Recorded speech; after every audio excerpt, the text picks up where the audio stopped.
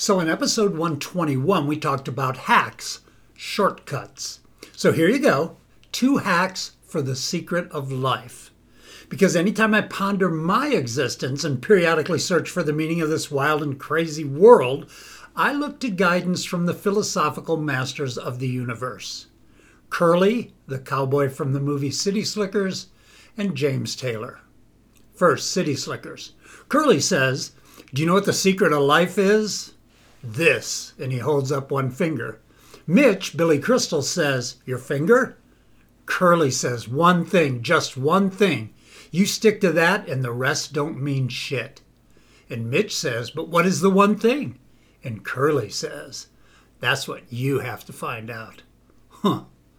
Elsewhere, many moons ago, James Taylor wrote these words: "The secret of life is enjoying the passage of time. If a fool can do it, there ain't nothing to it."